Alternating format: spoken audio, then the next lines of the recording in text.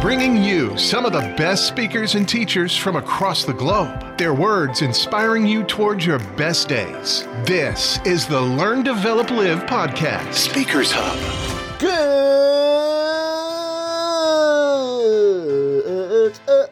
Good morning. Welcome to the Learn, Develop, Live podcast and your Speakers Hub for today. My name is still Chris Jaggs. I'd like to thank you for joining me on another chapter of this LDL adventure.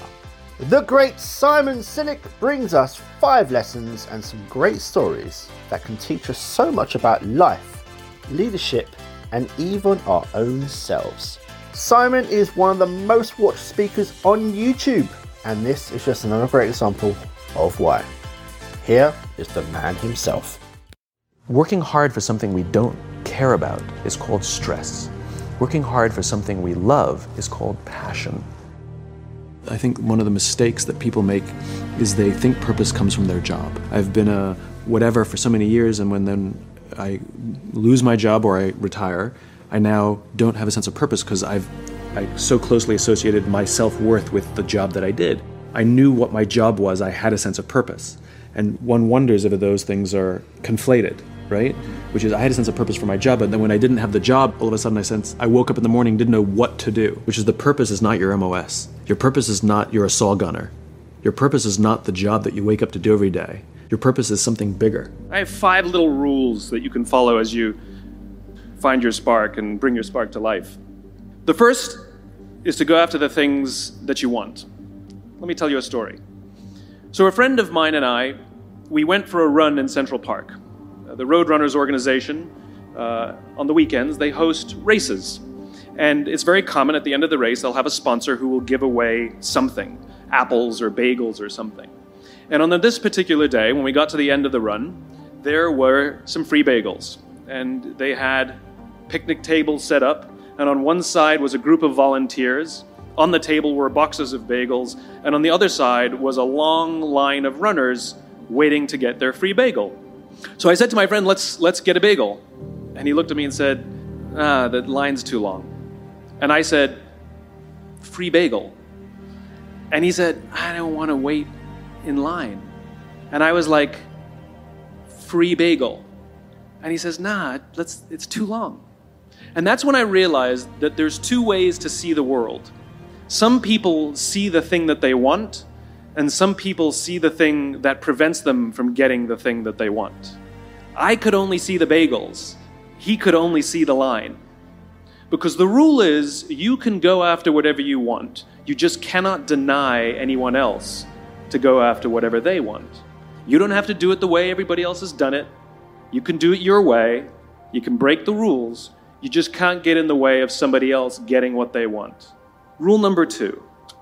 In the 18th century, there was something that spread across Europe and eventually made its way to America called puerperal fever, also known as the Black Death of childbed.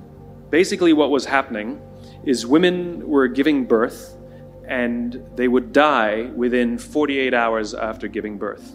This Black Death of childbirth was the ravage of Europe, and it got worse and worse and worse over the course of over a century.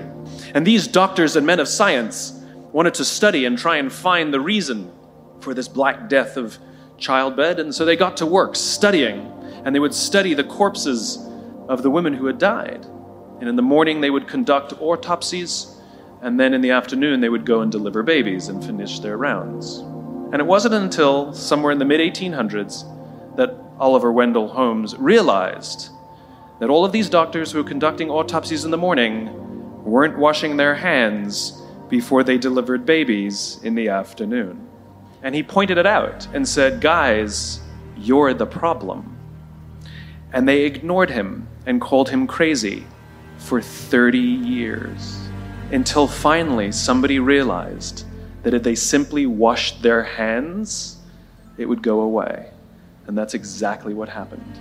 When they started sterilizing their instruments and washing their hands, the Black Death of childbed disappeared.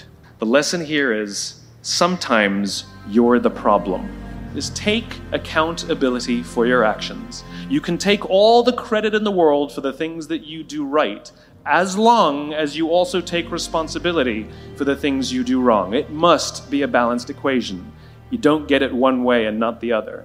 You get to take credit when you also take accountability. Lesson 3, take care of each other. The United States Navy SEALs are perhaps the most elite warriors in the world. And one of the SEALs was asked, who makes it through the selection process? Who is able to become a SEAL? And his answer was, I can't tell you the kind of person that becomes a SEAL. I can't tell you the kind of person that makes it through BUD/S. But I can tell you the kind of people who don't become SEALs.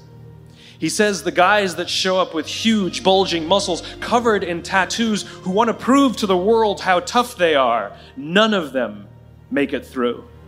He said the preening leaders who like to delegate all their responsibility and never do anything themselves, none of them make it through. He says some of the guys that make it through are skinny and scrawny. He said some of the guys that make it through, you will see them shivering out of fear. He says, however, all the guys that make it through, when they find themselves physically spent, emotionally spent, when they have nothing left to give physically or emotionally, somehow, some way, they are able to find the energy to dig down deep inside themselves, to find the energy to help the guy next to them. They become SEALs, he said. You want to be an elite warrior. It's not about how tough you are. It's not about how smart you are. It's not about how fast you are.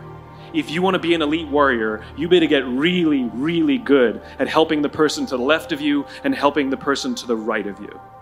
Because that's how people advance in the world. The world is too dangerous and the world is too difficult for you to think that you can do these things alone. If you find your spark, I commend you. Now, who are you going to ask for help, and when are you going to accept help when it's offered?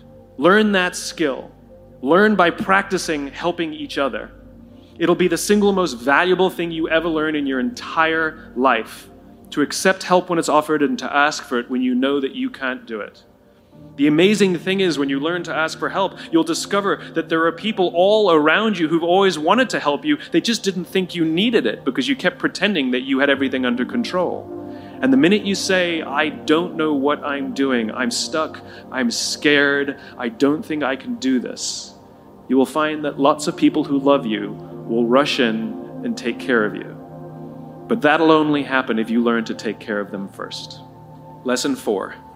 Nelson Mandela is a particularly special case study in the leadership world because he is universally regarded as a great leader. You can take other personalities, and depending on the nation you go to, we have different opinions about other personalities. But Nelson Mandela, across the world, is universally regarded as a great leader. And he was asked one day, how did you learn to be a great leader? And he responded that he would go with his father to tribal meetings. And he remembers two things when his father would meet with other elders. One, they would always sit in a circle. And two, his father was always the last to speak. You will be told your whole life that you need to learn to listen. I would say that you need to learn to be the last to speak. I see it in boardrooms every day of the week. Even people who consider themselves good leaders, who may actually be decent leaders, will walk into a room and say, here's the problem, here's what I think, but I'm interested in your opinion, let's go around the room. It's too late. The skill to hold your opinions to yourself until everyone has spoken does two things. One, it gives everybody else the feeling that they have been heard. It gives everyone else the ability to feel that they have contributed.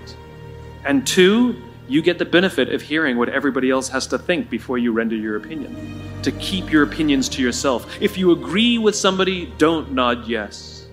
If you disagree with somebody, don't nod no. Simply sit there, take it all in, and the only thing you're allowed to do is ask questions so that you can understand what they mean and why they have the opinion that they have. You must understand from where they are speaking, why they have the opinion they have, not just what they are saying.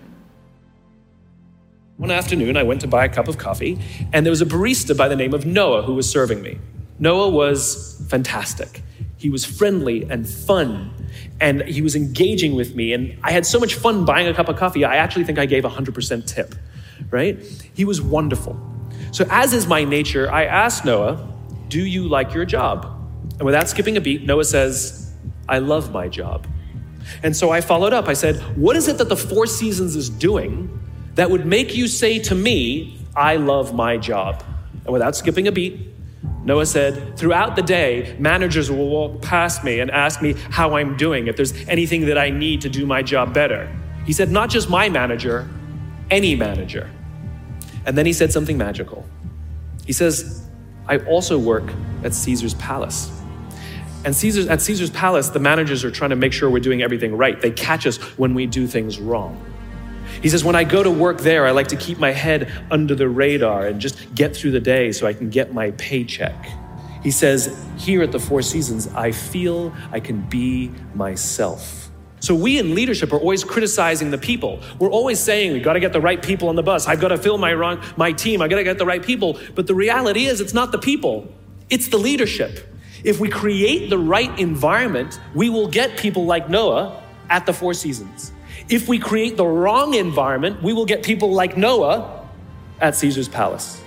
There was a former Undersecretary of Defense who was invited to give a speech at a large conference, about 1,000 people. And he was standing on the stage with his cup of coffee in a styrofoam cup. And he took a sip of his coffee and he smiled and he looked down at the coffee. And then he went off script. And he said, last year I spoke at this exact same conference. Last year I was still the undersecretary. And when I spoke here last year, they flew me here business class. And when I arrived at the airport, there was somebody waiting for me to take me to my hotel and handed me a cup of coffee in a beautiful ceramic cup. He says, I'm no longer the undersecretary. I flew here coach. I took a taxi to my hotel and I checked myself in. When I came down the lobby this morning, I took another taxi to this venue. And when I asked someone, do you have any coffee? He pointed to the coffee machine in the corner and I poured myself a cup of coffee into this here styrofoam cup. He says the lesson is, the ceramic cup was never meant for me. It was meant for the position I held. I deserve a styrofoam cup. Remember this.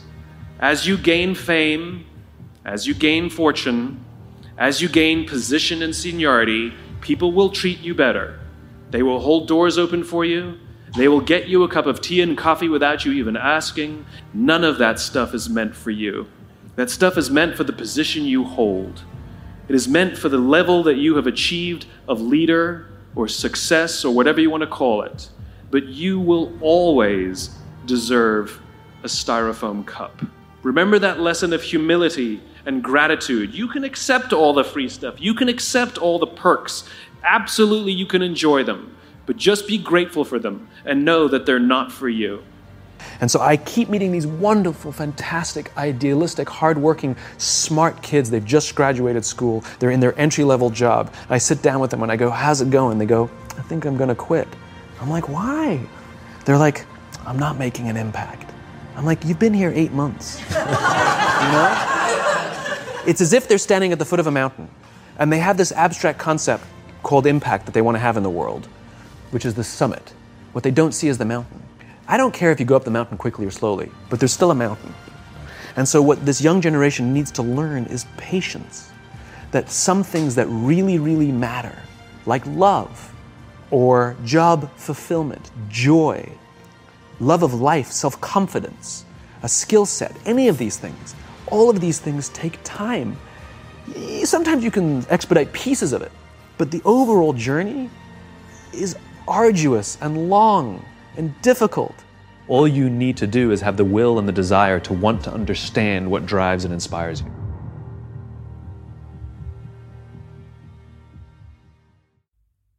That video can be found on YouTube and it's called Simon Sinek's Life Advice Will Change Your Future, Most Underrated Speech, as published by the Motivation Core YouTube channel. Now, how about you then?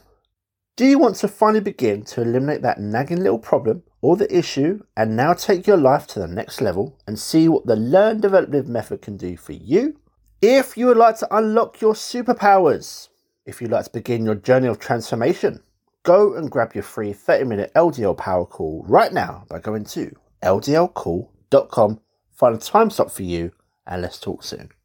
As for now, that is all from me today. Enjoy the rest of your day, and I will see you in the next one. 50% motivation, 50% inspiration. The Learn, Develop, Live podcast. 100% for you.